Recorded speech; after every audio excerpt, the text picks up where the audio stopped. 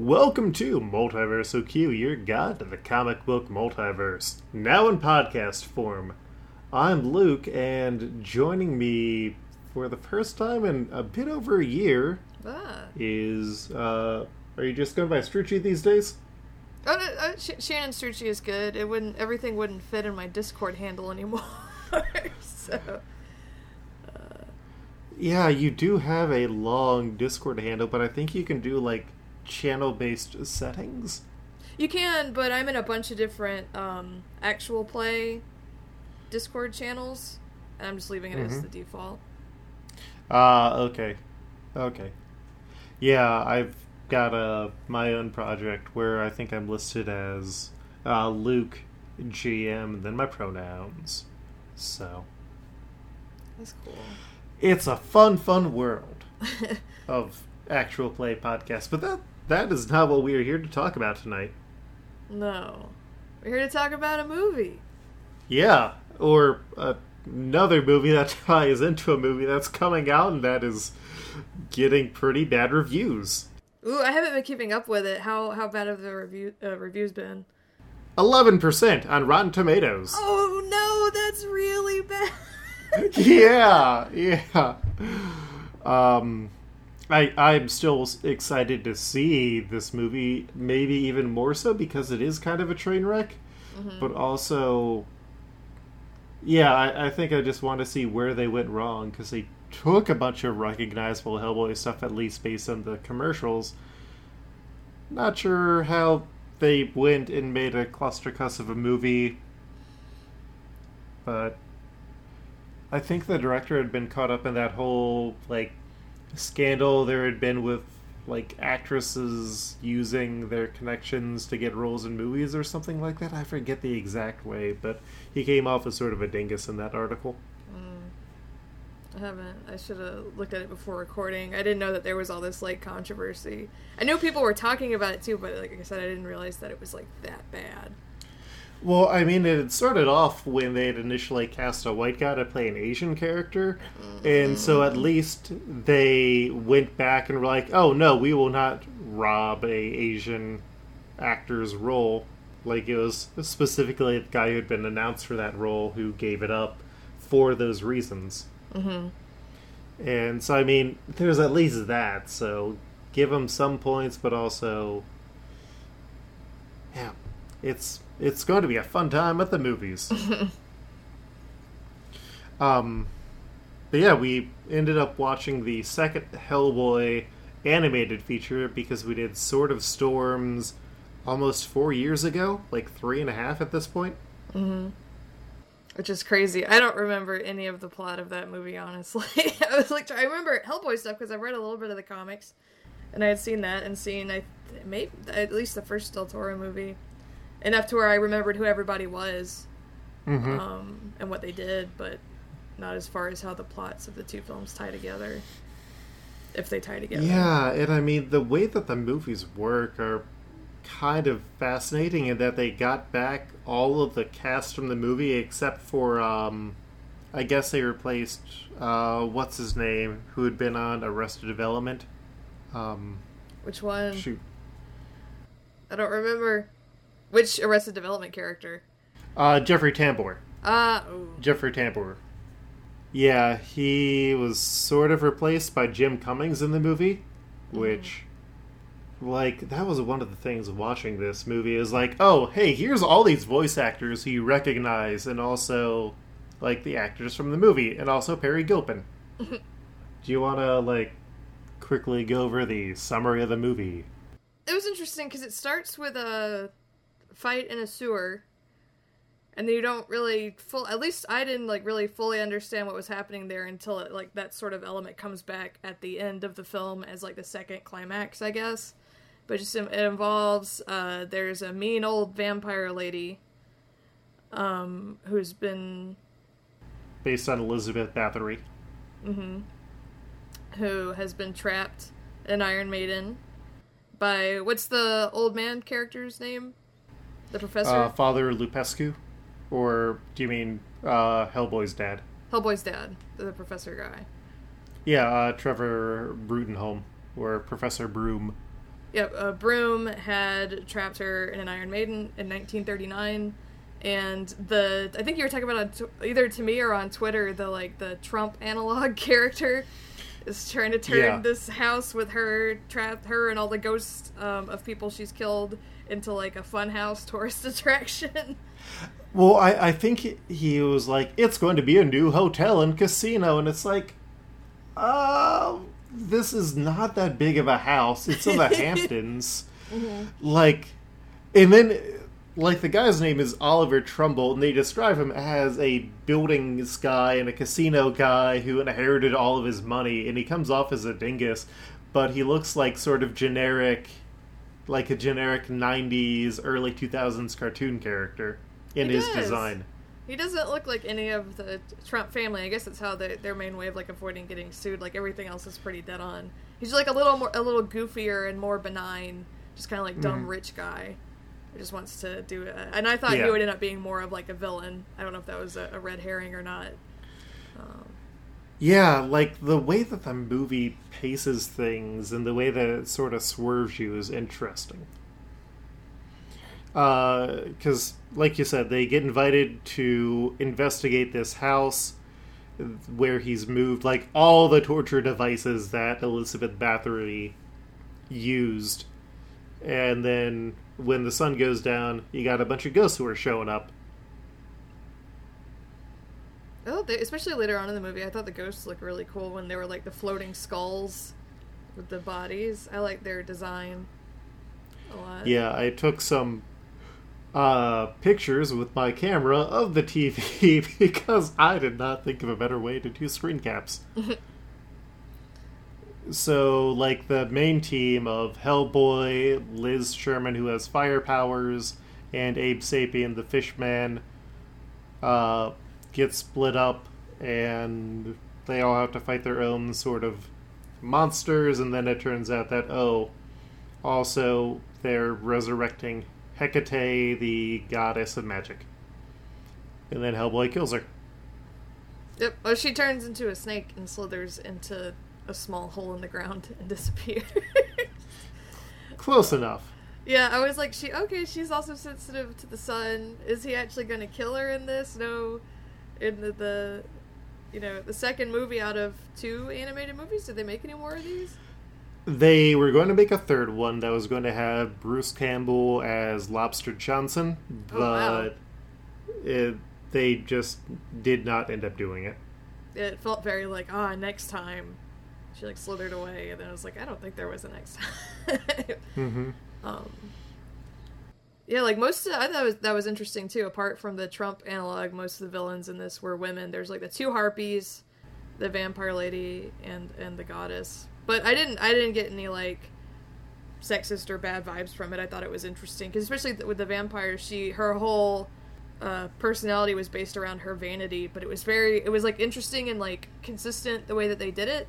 Like, in the flashback, there was, like, a young woman who she kills later on. But that's what's interesting, too, about this movie. The flashback's done in backwards order. I like that. Yeah. Let's get sidetracked from what I was saying. I was like, that was really cool. I kind of want to know what it would have been like watching it for the first time, because I sort of knew where everything was going, and I felt like it weirdly slowed things down, or the way that they showed chunks of it, some of it just felt a bit superfluous. It's like, okay, well, we've seen what happens when they kill the vampire in the castle, but this is them initially getting to the castle and the priest is afraid. And you find out later on why, but I feel like that might have been able to be used on another scene later on. It could have been more like show don't tell. I do think it slowed it down. I think it was a cool narrative experiment for a movie like this. Like, they didn't necessarily have to do it. I don't think they did it deliberately to lengthen it. I guess it's just sort of how it worked out. But yeah, that there were parts where it's like, okay, I figured this happened. Or like where the priest is like, you should go get your dress fitted. When we just saw her go to get her dress fitted, it's like, okay. There's some definitely strange, like, pacing choices that are made. Oh, I don't think we also mentioned, right now at least, you can go and just watch the movie on YouTube legally. Mm-hmm. That's definitely what I did. Just like, I was like, oh, I'll have to pay $4 for it. That's fine. And I was like, oh, I don't. That's cool.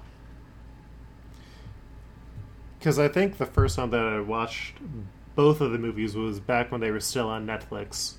And then I think like the second time the time that we watched the last one, they were on Hulu. I think it was Hulu too. That's what I was thinking. Even though it's been like 3 years. Content. It's always changing, which is horrifying.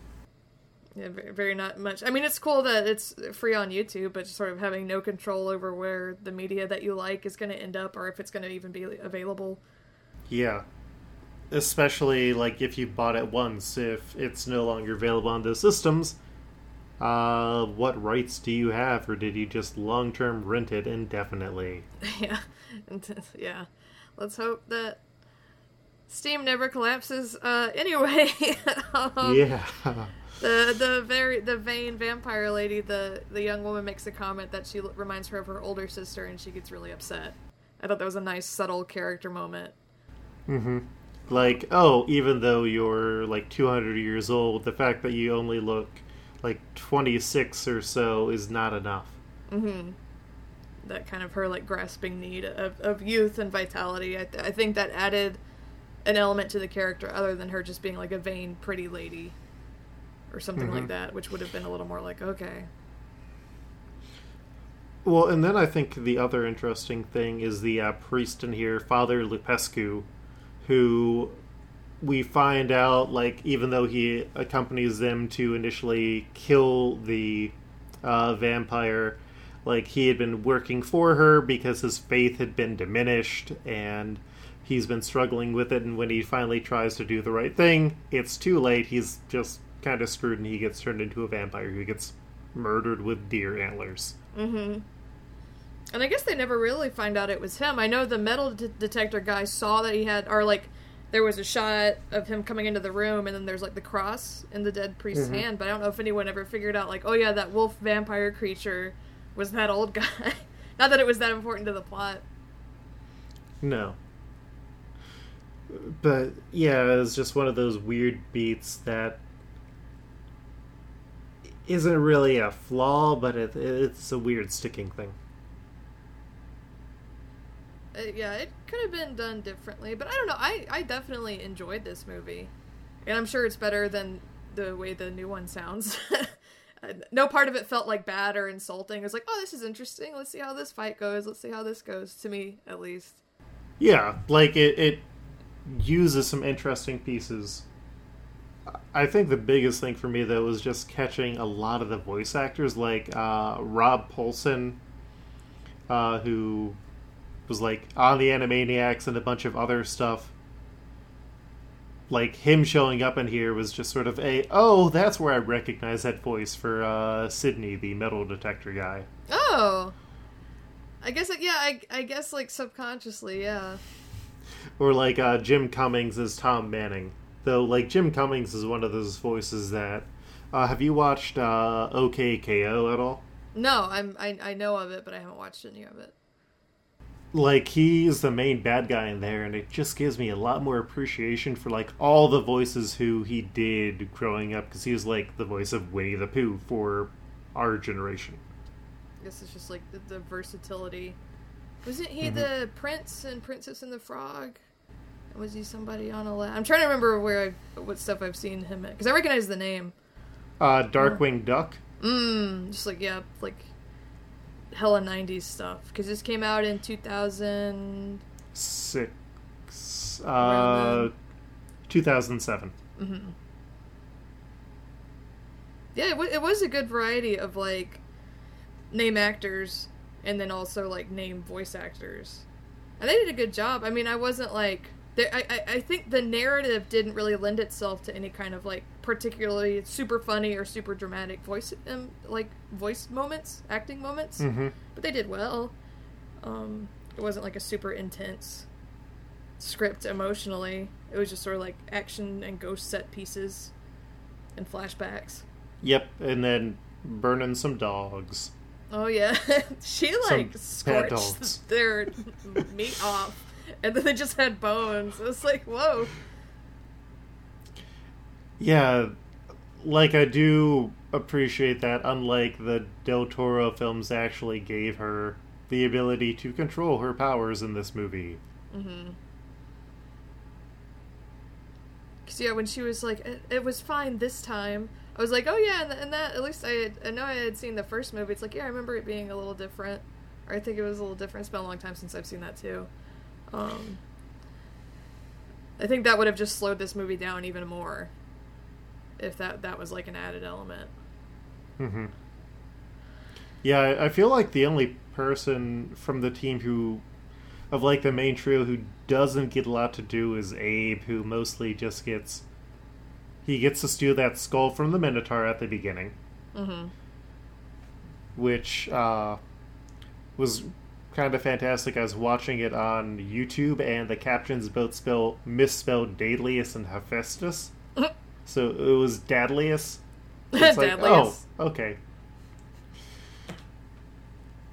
But yeah, like, he gets captured and then just gets bloodlet and then has to fight some harpies.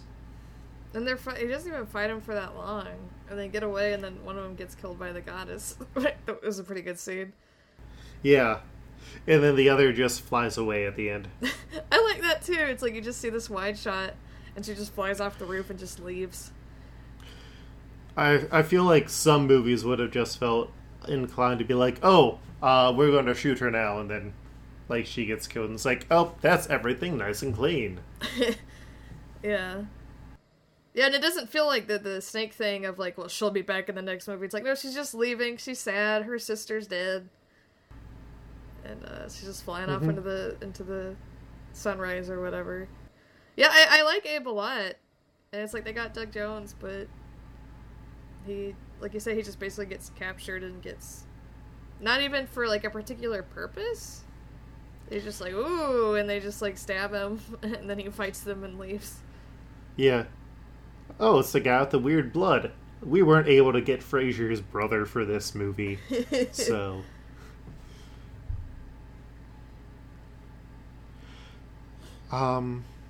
Yeah, I don't know. Do you have any other final thoughts for this movie?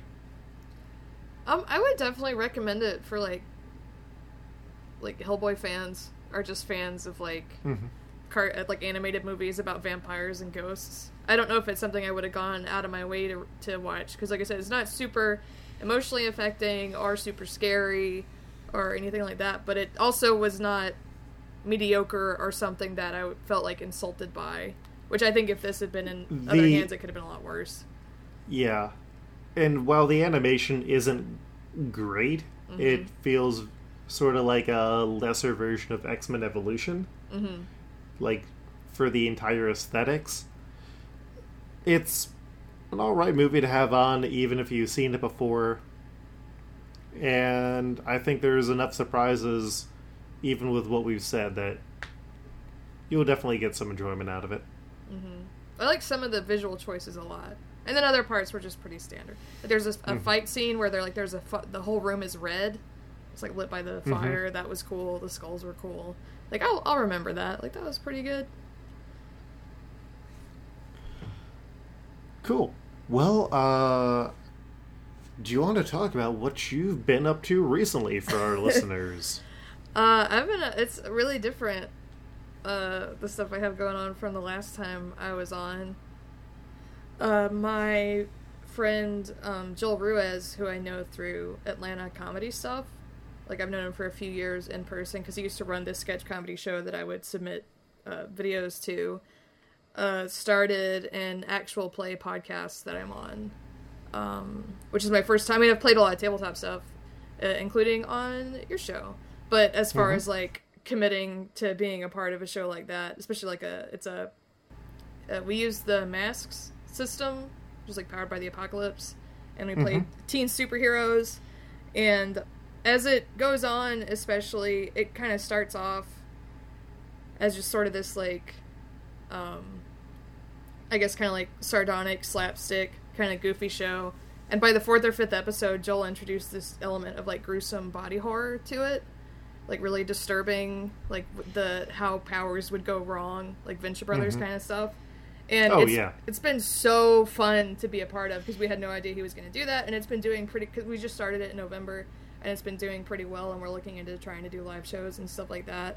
And we have a big charity stream next weekend, where we're trying to raise money for a local, like, children's shelter in Atlanta. And it's called Spider Day, based on this weird riff we did in the show. Joel's put a ton of work into making, like, a Spider Day bonus episode and having the whole weekend of tabletop streams. So yeah, that's what I've been, also still doing video essays and stuff, but the show's called Critical Bits, and I've been spending a lot of time on that, and it's been super fun.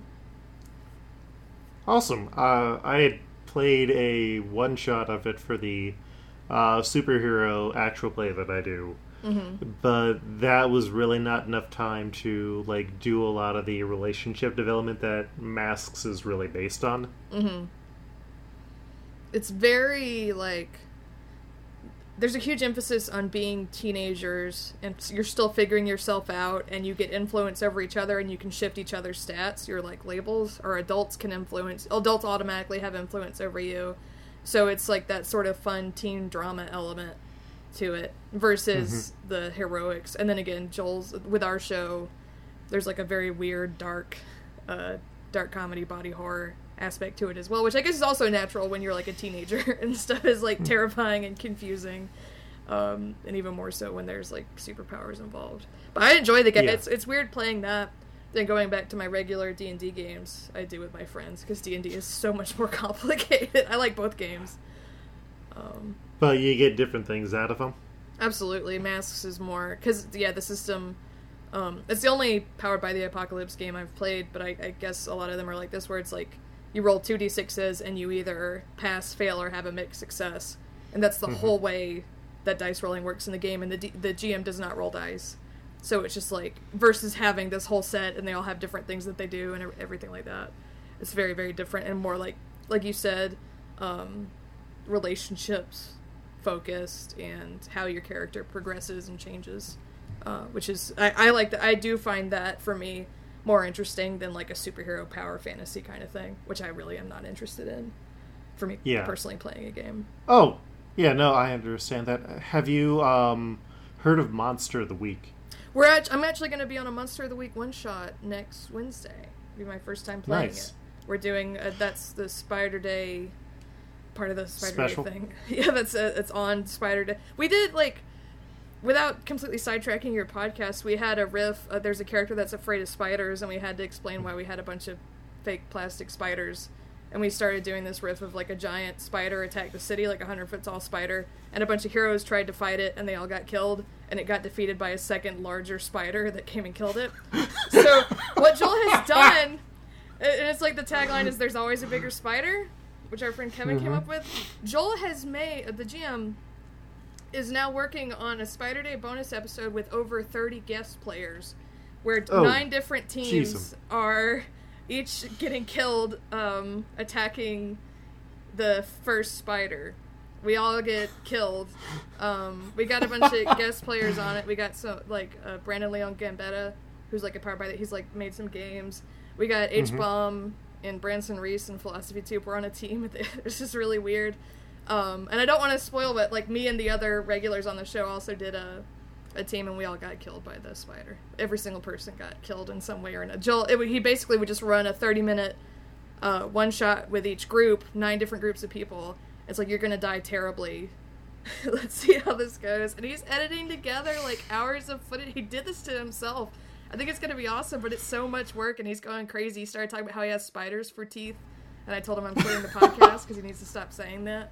And then we have a Discord, and there's, like, a emoji now of his face with spider legs for teeth, and it's the worst thing I've ever seen. Anyway, that's like... Anyway, we're also turning that into a big charity event next weekend, and hoping we can use Spider Day to do some good in the world after this stupid riff about a giant spider. The second spider came and killed it and then just left. That's the whole...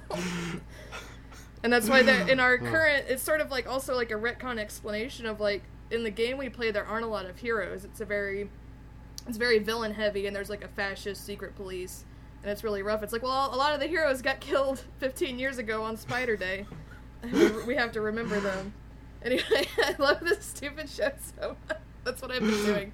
Instead of making serious documentary video essays, I've been role-playing in this game.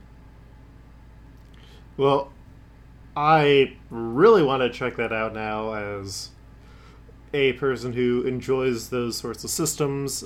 And, yeah. Where else can people find you as we sort of wrap this thing up? I'm on Twitter at Plenty of Alcoves, and on YouTube at Streetchy Movies. If you look up So You Want to Be a Film Nerd or Fake Friends, are my two main series. Fake Friends is about parasocial relationships. And again, the podcast is called Critical Bits. It's Joel's Twitter account is Critical Bitcast, where he does updates about the show, and you can find us on, like, Spotify, iTunes, all the different whatever outlets for podcasts. We're up to 11 episodes now, which isn't a ton, but we'll see. Spider Day comes out next Wednesday. April 17th is Spider Day, so that's when that episode, whatever, poor Joel, whatever editing he's doing on that massive thing, I'm so excited to hear it, all the stupid stuff I've heard about how 35 people die. I'm excited. Awesome. Well, my normal co-host for the show, Devin, can be found on Twitter at FreddoFett. That's FreddoFett.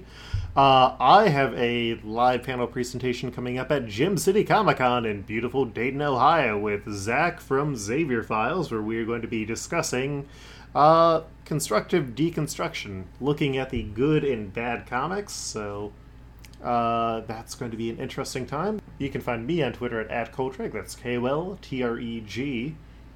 And Multiversal Q is currently updating on alternating weeks as Ultiversal Q, where we are covering every story in the Ultimate Universe. Coming up this Sunday, we are covering Ultimate Iron Man, which is really bad because it is all about how Tony Stark's brain is it's all about how Tony Stark's brain is all throughout his body because a monkey bit his mom. And so he has to be covered in blue goo. Comics.